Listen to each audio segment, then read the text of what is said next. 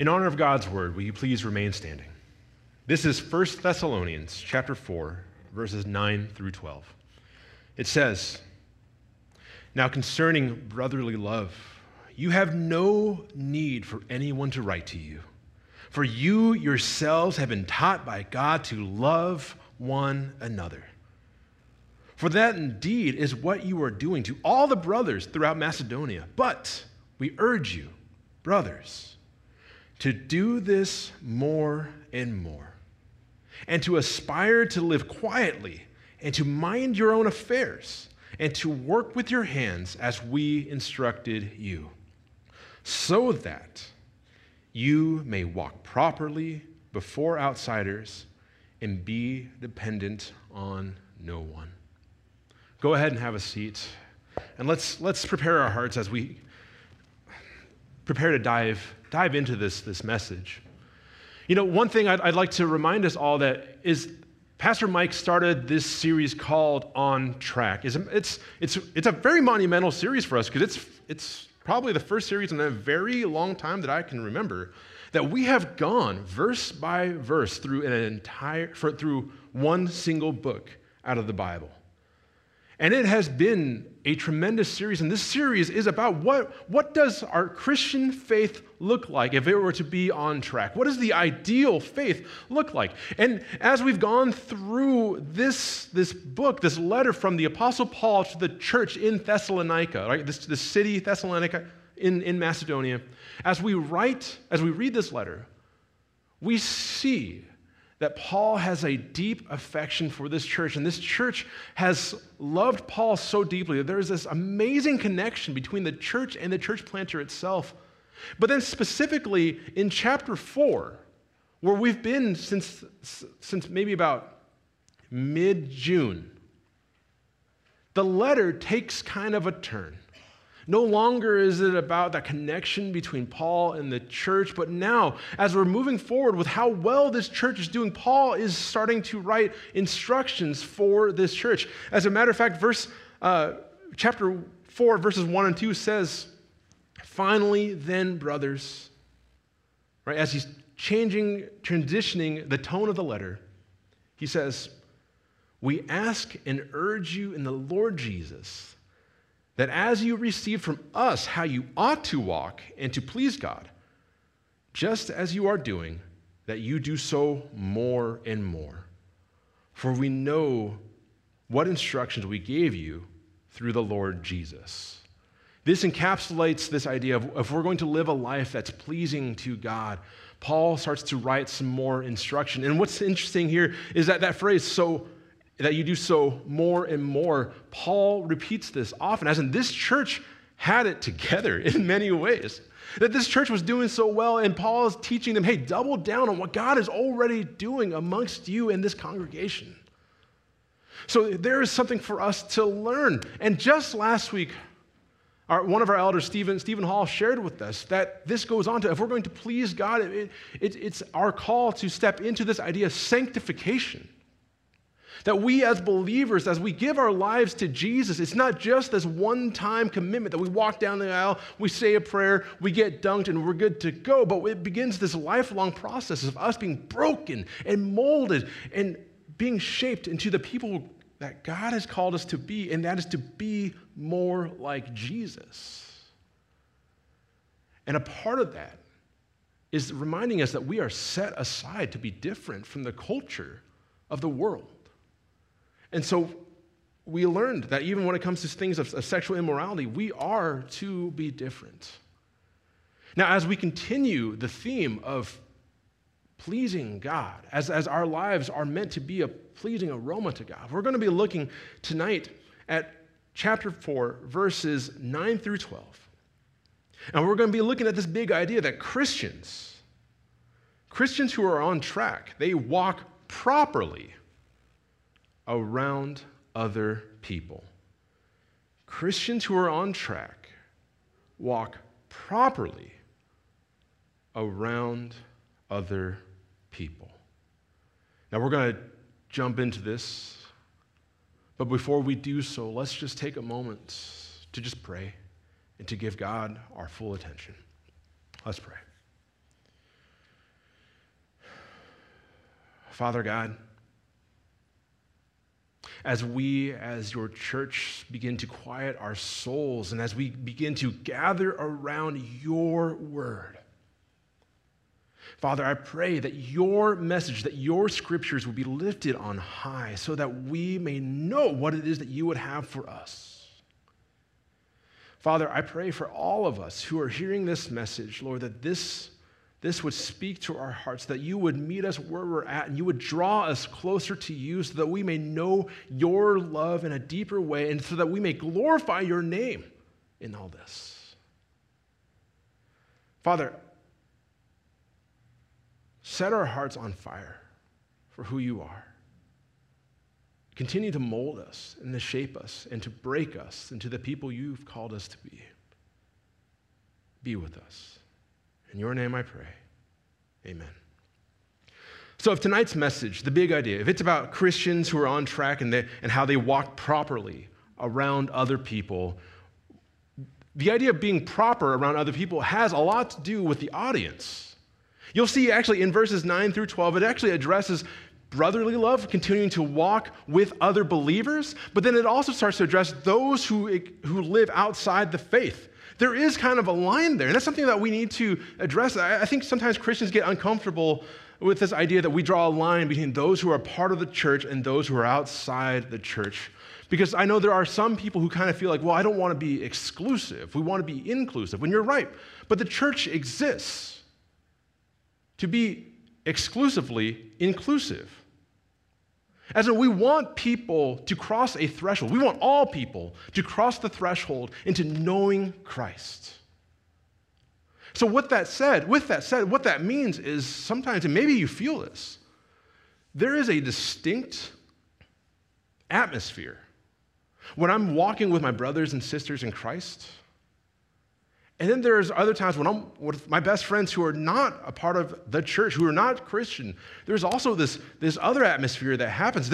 That's a part of it. And you know what? The Bible teaches us that we are to conduct ourselves in a way that honors God with both audiences.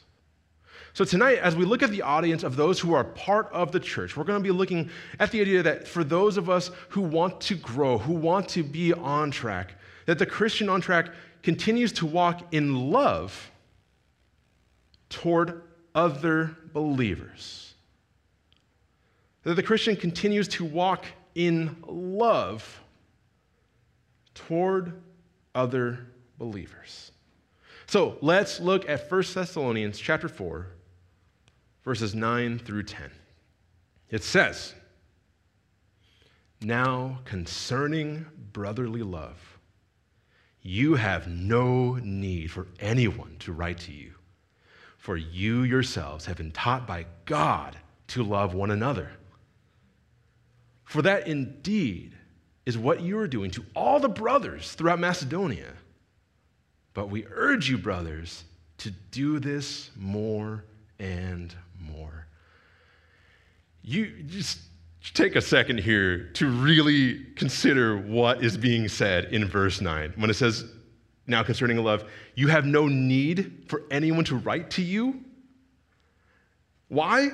For you yourselves have been taught by God to love one another. That there is something so amazing, something so specific, something so special about this church that Paul goes out of his way and says, listen, concerning brotherly love, I don't need to tell you what to do here. Y'all already know this because God is with you. You're already naturally doing this.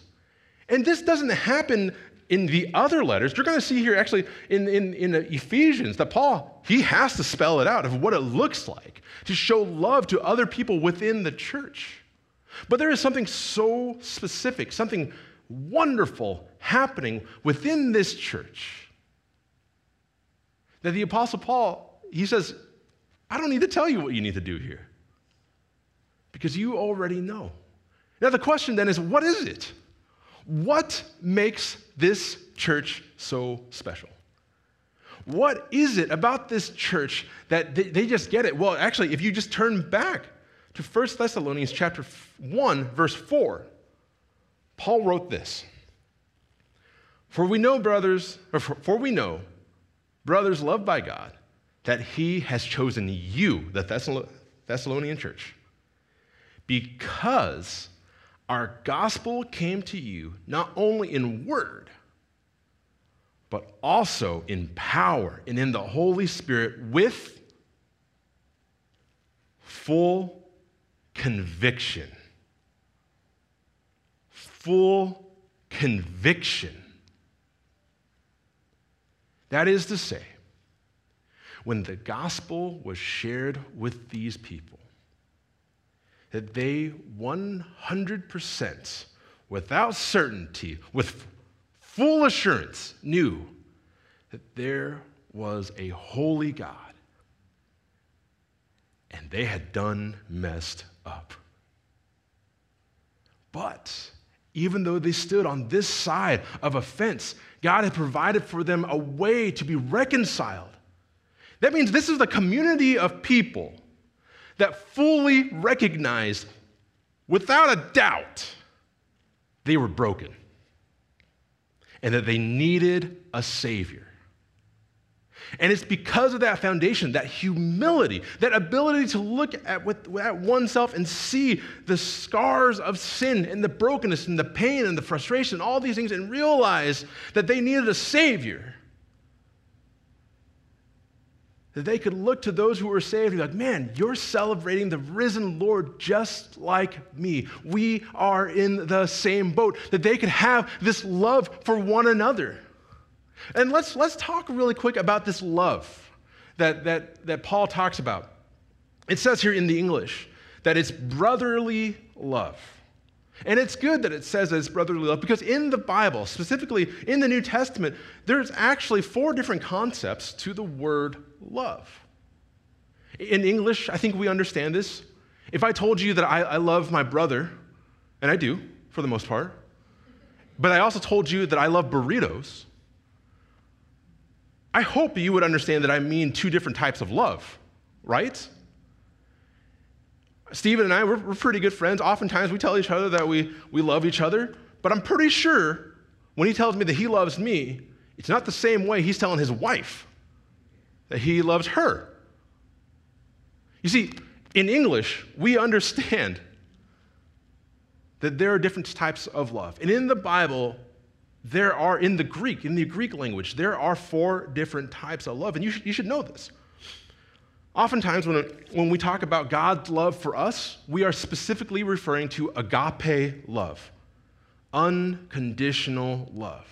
This is the love that God has for us, that no matter what we do, no matter what we try to earn or how much we mess up, God's love is unconditional. There's nothing we can do to earn God's love more, and there's nothing we can do to make him love us less because his love for us isn't based on our merit. It's unconditional. And then we have another type of love called eros love. This is the neurotic love. This is typically what we see when people talk about, oh, I love this person. There's like that lust that's in there. This is eros love. This is a love between a husband and a wife. This is something that we see in our culture a lot, right? There's also storge love, which is a familial love. This is the love that parents have for their children. But specifically in this passage, we're talking about the 4th kind of love, which is phileo. And specifically, the word that's translated from here is Philadelphia. Have you guys ever heard the word Philadelphia before? Right? The city of brotherly love. That's where they get that concept from. This is the idea that someone who is outside of our immediate family, we consider them, we treat them as family. That we are united in a way that says, no matter what you're going through, we are in this together because you are my family. This is, honestly, in many ways, if you serve along other people here, especially at Valley, I can vouch for this. There are people within this church, within our church, that the actual church, that we know that we are family, that we have each other's backs, that we're not going to walk away from each other because of what Christ has done for us. Now, this is the love that we are talking about, and this is the love that the Thessalonians, they excelled at. So much so that Paul himself says here that he doesn't need to explain to them what that kind of love is. But you know what I thought would be fun? What I thought would be fun is actually if we went to a church that needed to have it spelled out for them. So I actually went to Ephesians, and we're looking at Ephesians chapter 4, verse 29, and then 31 through 32. Now, contextually, Paul has been painting this picture of what it looks like to be a Christian. That as people have come to know Jesus, they're turning away from their old lifestyle, and they're picking on the new self, the new person that they are in Christ. And now they're being called to grow in that life. And this is what he says, like to connect with other people who are on this journey with us. This is what it looks like. So this is Ephesians chapter 4. It says, "Let no corrupting talk come out of your mouths, but only such as is good for building up, as fits the occasion, that it may give grace to those who hear." Verse 31 says, "Let all bitterness and wrath and anger and clamor and slander be put away from you, along with all malice. Be kind to one another, tender-hearted, forgiving one another, as God in Christ forgave you." Probably one of the most crucial parts of that passage is that last part where it says, "As God in Christ forgave you." The church is built on the foundation of grace and mercy that is found in the gospel. The church is founded upon the idea that God, through Christ, forgave us, and it is based on that merit that we can extend that love to others, because the truth is none of us are better than another, that we can recognize each other's own brokenness and realize, you know what, I get you. I'm in the same boat. And honestly, I was watching a show this week, and I wanted to share this beautiful illustration of that, because I get into dramas, right? And I have some friends who ask me they have a lot of questions about Christianity, and they asked me to watch this show. And this show has nothing to do with Christianity, but it has a lot to do with forgiveness in it. And in this show, it just blew my mind this week that this Apple, of all people, put out this show that displayed this amazing feat. And the premise is that there's a scene, and there's a boss who has hired someone to run a company. But this person who hired, the overarching boss that did the hiring, they only hired this person because they believed that the person was going to run the company into the ground. And they wanted that to happen because this person recently was divorced. And that their ex-husband loved this company so much that she thought she could get revenge on him by taking the company that he loved and running into the ground. So this other person who ended up becoming the manager of this business, who flew across the country to run this, is running it. And eventually, through his kindness, this lady, she realized that she's wrong. And she decides the right thing to do is to confess that she basically made this man uproot his life, come run this business, think that he was going to do really well in something, only to find out that she has been rooting for his demise the whole time. And as she confesses what she has done, this man looks at her. And it's dramatic because the story shows that he himself is going through a divorce in this same moment. And looks at her and says, "I forgive you. I forgive you for making me uproot my life, to change everything, to give me false hope. Because I get it. Divorce makes us all do crazy things." This was a beautiful moment because it's someone who saw brokenness in themselves and brokenness in another and was able to extend grace. Now, this was also another beautiful moment because I got to talk about the gospel with my non-Christian friends about this. That came from a secular TV show. But that's the church. And as we look at the Ephesians, as we look at them, how they're called to have no corrupting talk on one another, as they're looked at to let their bitterness, their wrath, their anger, their clamor, their slander be put away, as we look at they are called to be tender-hearted to one another, we look at those things and we think to ourselves, that's all great. I agree with that. But hold on to that. Let's go back to our passage, what we're working through right now.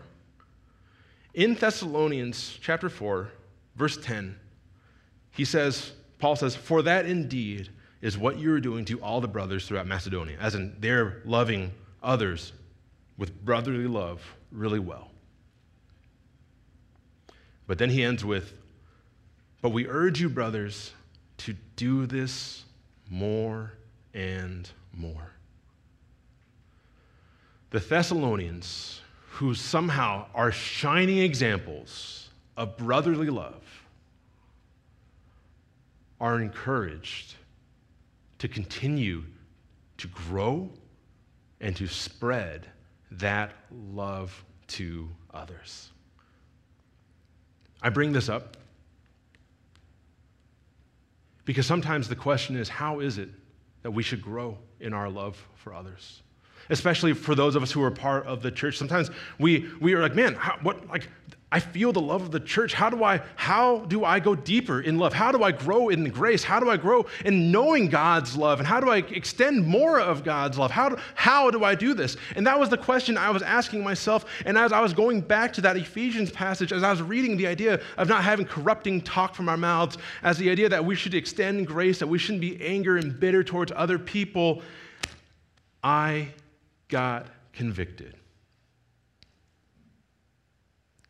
I'm going to be honest with you, right? Because I never want to present myself as someone who has it all figured out. I love Christ, and I still have my flesh that I deal with. And as I was reading the Word of God, God brought to my attention an individual in my life who I struggle deeply with. And when I say I struggle deeply with this person, I mean like the moment they enter a room that I'm in, I get annoyed. The moment they open their mouth, I get upset. The moment I just hear them mentioned in any conversation, I just get kind of anxious about that. This is someone I really struggle with right now. And this is someone who is within my circle of believers. And as that person was brought to my attention, I realized that's it. To grow deeper into love is for me to recognize my own brokenness and my attitude towards another person. You see, I know many of you are meeting me now, and some of you have only met me for like a couple months as you've worked with me in children and all these things. And I need to confess to you that I haven't always been this charming.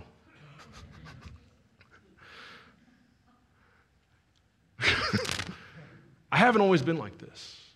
There was a point in time in my life that I didn't like people, that I wanted to be an accountant, that I didn't like children. That's actually crazy if you ever hear that story. I used to not like children at all. And now I work with children. The Lord. One of the things that God teaches us is to be humble and to look at the possibility that we could be wrong, right? Because we're broken people. And in those times, God has taught me time and time again to never stop coming to the table with someone. There are people I have collided with many, many, many times in my life, and they are brothers and sisters in the faith. And it would be so easy, and I've done it many times actually, and where I'm like, I'm going to wash my hands of the situation. I'm going to wash my hands of this person. I just need to get them out of my life. I need to just cut them out, and that's fine. And you know what? The world tells you that's okay to do, and maybe for some boundary issues, as you're learning and you're growing, you should be able to do that. But at the same time, Christ's blood covers all multitudes of sin. That there is an ability for you to live your life and to grow and overcome by the power of the gospel for you to continue to love someone without having to cut them out of your life, without having to walk away from the table. Because it's when you come to the table, when you continue to collide, when you're challenged to grow in that capacity, your love changes.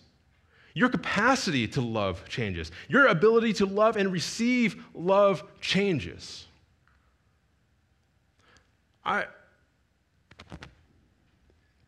Probably the most beautiful thing I can think of right now when it comes to love is how much I have experienced the love of you as I have struggled with my own health in the last 4 or 5 months. Has it been 5 months? Jeez. Is it?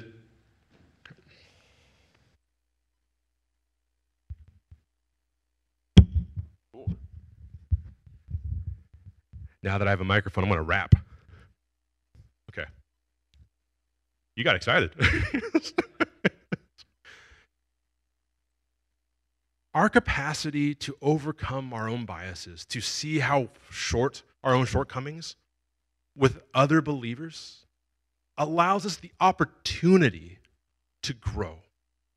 It allows us the opportunity to become more like Christ. And this comes in the section about pleasing God and our sanctification.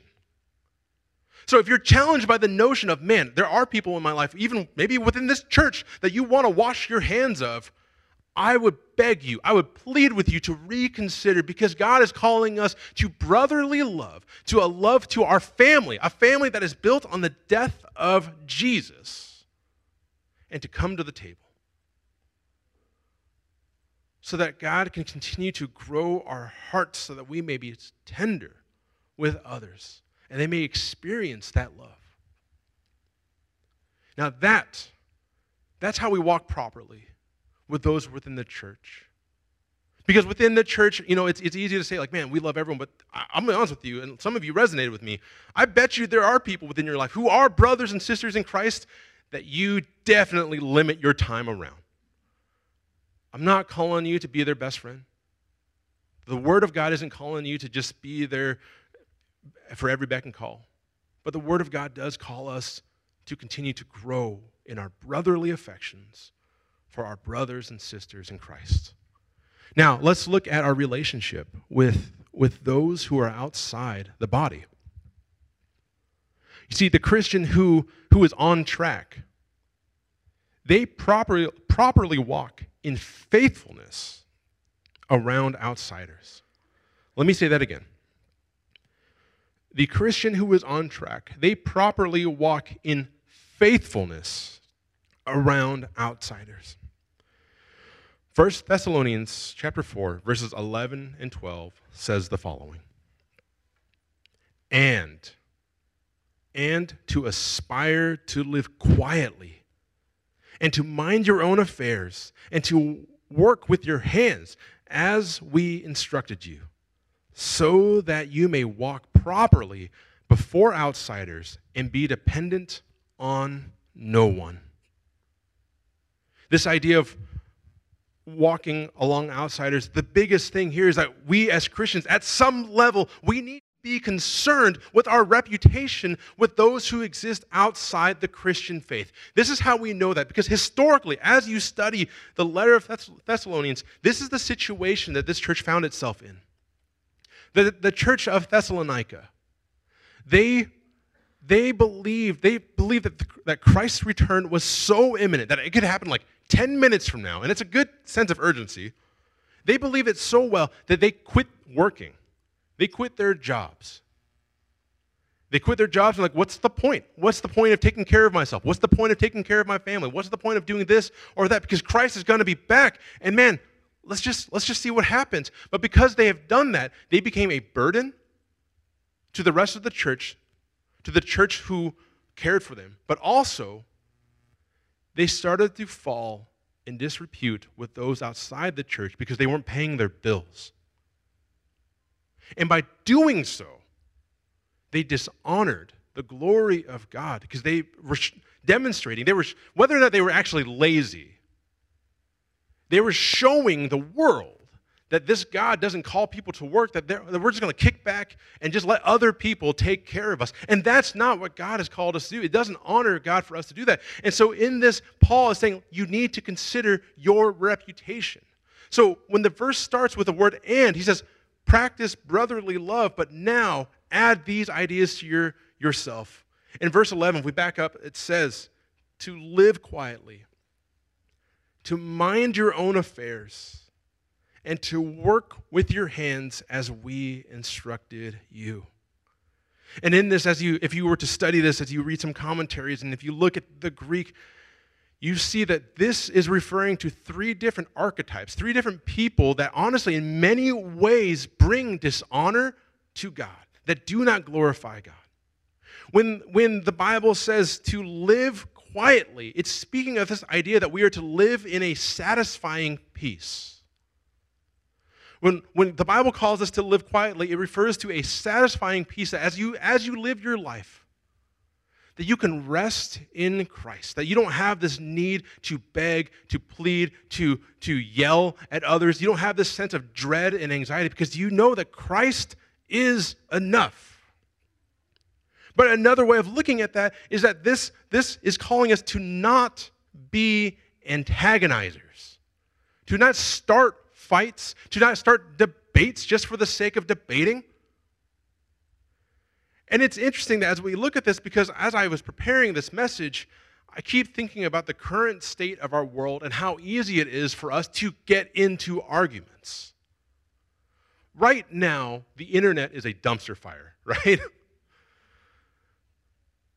It's terrible right now. And listen. I'm not saying you shouldn't take a stand, that you shouldn't stand for your morals, stand for your convictions. But can we agree that there is a difference between taking a stand on something versus just sounding off because you just happen to have access to other people who might read what you're writing? There is a huge difference between saying something constructive and progressing a stance, an argument, versus just complaining that things are not going your way. And here's the thing, when we take the time to do that kind of stuff, when we antagonize others, it doesn't look good on Christ. You know, as a pastor here at Valley, we have, many of us in our church, we have social media. And there are many times someone will just sound off about some topic, and then myself, Mike, Stephen may get a call, like, is this how the church feels about X, Y, or Z? And I'm like, no. That is a reflection on someone else, and they don't realize the damage they are doing. When we sound off, when we antagonize others, when we position ourselves to be argumentative, it doesn't glorify the body. If anything, it actually hurts the body. I can't begin to tell you how many times in the community, as I'm working with people, as I'm trying to invite people to church, and then someone who is loosely related to us as a church, they say something, well, this person goes to your church, and if that's how you guys feel about this, I don't want to even check this out. That happens a lot. A lot. You don't carry the name of Valley. You carry the name of Christ. And everything you say, everything you do, it represents Him. And if we're going to live quietly, it's living with this idea that Christ is in control. So respond to things. Act. And I'm not telling you don't like say things when you need to. But remember, you represent Christ. And you're not helping anyone when you're antagonizing someone just for the sake of argument. And I'm going to be honest with you, I'm guilty of that too. I feel like I'm better about it nowadays, but I'll share this with you right now. If you wanted to go on to, like, if you're friends with me online, I have a very large internet footprint because I just love the internet. But if you were to go back to like Facebook circa 2007 when it started, at least when it opened up to the rest of the world, you would see that I was on there from the very beginning. And you can read just cringy posts between like, I think, 20-year-old Andrew and 34-year-old, 14 years of just nonsense. And you will see, I went with it just like everyone else, that you just start to realize, oh, here's a platform for me to express myself and do all these things. But you got to grow. You got to mature through that kind of stuff. And you got to realize that what you say impacts others. We need to be mindful and rest in Christ with that. Now, the next we see that Paul calls us to mind your own affairs.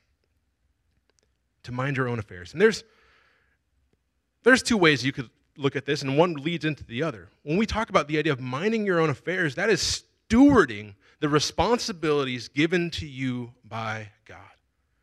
To mind your affairs is to take care of yourself, to take care of the things that you have before you, right? And that means if you are busy taking care of your health, your family's health, taking care of your house, taking care of your car, taking care of just your work and paying your bills and being a reputable person, you don't have time to be a busybody. You don't have time to gossip. You don't have time to police other people. And that's what we're getting at with the idea of minding your own affairs. Paul calls us right now to look at your life and be like, mind your own affairs. Like, in many ways, in our culture, we say mind your own business. But in this, God has given us things that we are responsible for. And I don't know about you, but just surviving day to day tends to take up most of my energy. So I don't know who has the energy to just go out and start lambasting other people and to start policing them. Because if you're doing so, you're not minding your affairs, they're going by the wayside. In this, when we are busybodies, when we are gossips, when we take it upon ourselves to police other people, when we have not the leadership potential to actually speak into their lives, we misrepresent Christ. And in this, it's not a life that is respectable. Now, the last one, Paul calls us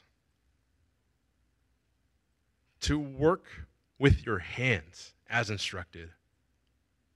You know, it would be easy to go back and say, like, you know, this refers to the idea that so many people within this church, they quit working because they thought Christ was coming back any second, so they weren't minding their own affairs, they weren't doing all these things. In fact, they were unemployed, so they were telling everyone else what they were doing wrong, right? In this, we could rest on that. But Paul goes out of his way to say to work with your hands. He doesn't say just work. He says work with your hands. And if you understand historically what that meant, it's quite interesting because in Greece at this time, in the Greek culture, manual labor was looked down upon as incredibly low. That people who worked with their hands were not to be as valued as people who were scholars and all these other things. And in many ways, we could say it's the blue-collar worker versus the white-collar worker, or all these things. But yet Paul is saying, work with your hands. Do the work that other people aren't willing to do. Go the extra mile. We need to remember Paul, who was educated beyond many people, he was a laborer. He made tents. He did the very cultural, lowly thing so that he could connect and speak to those who needed Christ. And with all that said, it comes back to the idea of mission. You see, the Christian who is on track with their faith, they walk properly, right? Among others. And others could be those inside the church, and others are outside the church. But when we talk about others who are outside the church, we do this because we want to win people to Christ. And if you're busy shooting yourself in the foot, you are hurting your witness and making it harder for yourself to share the gospel. But, if you are growing in love, if you are growing in your affection for those in the body of Christ, and then applying that love to others outside the church, and if you're walking in a way that is respectable, people start to see, wow, there is something to following the King of Kings and the Lord of Lords, and they want that. that brings glory to God, and that gives us the ability to speak into the lives of others. But when we neglect those things, honestly, we just look as angry as anyone else who doesn't have Jesus. So why would they need this? Why would they even listen then? So brothers and sisters, as we come to a close with this message, I want to challenge you with a couple things. Number one, if you're like me, who just realized that there's some repentance in my heart that needs to happen when it comes to another person within the body of Christ. I'm not even just talking about within our church, but the body of Christ. Maybe it's time to come to the table. Maybe it's time to collide with someone so that you can continue to grow. You can't control what other people do, but you can control how you respond. Because if you're the kind of person who's just washing their hands of something, you're going the wrong direction of what Scripture calls us to do. And maybe you're good. Well, then I would ask you, how is your reputation with those outside the church?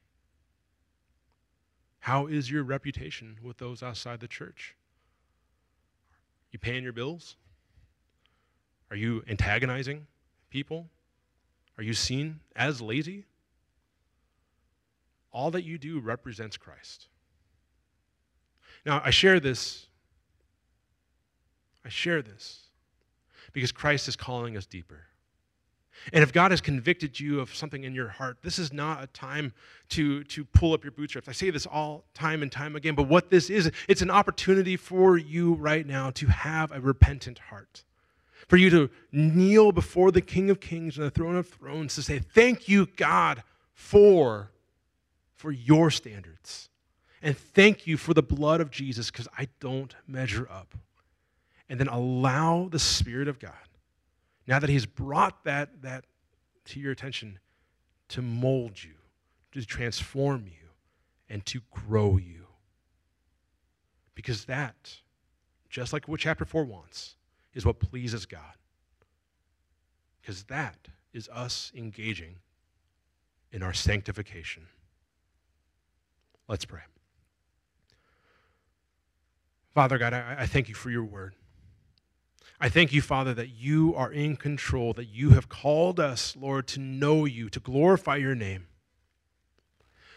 Father, I pray that your Spirit would reveal to us the areas that you would call us to grow, whether it be our love for others within your body, Lord, or for us to consider our reputation with those who are outside your body. No matter what is happening, Father, I pray, Lord, that you would continue to lead us so that you are glorified. Lord, speak to our hearts. Show up and just be close to us. In your name I pray. Amen.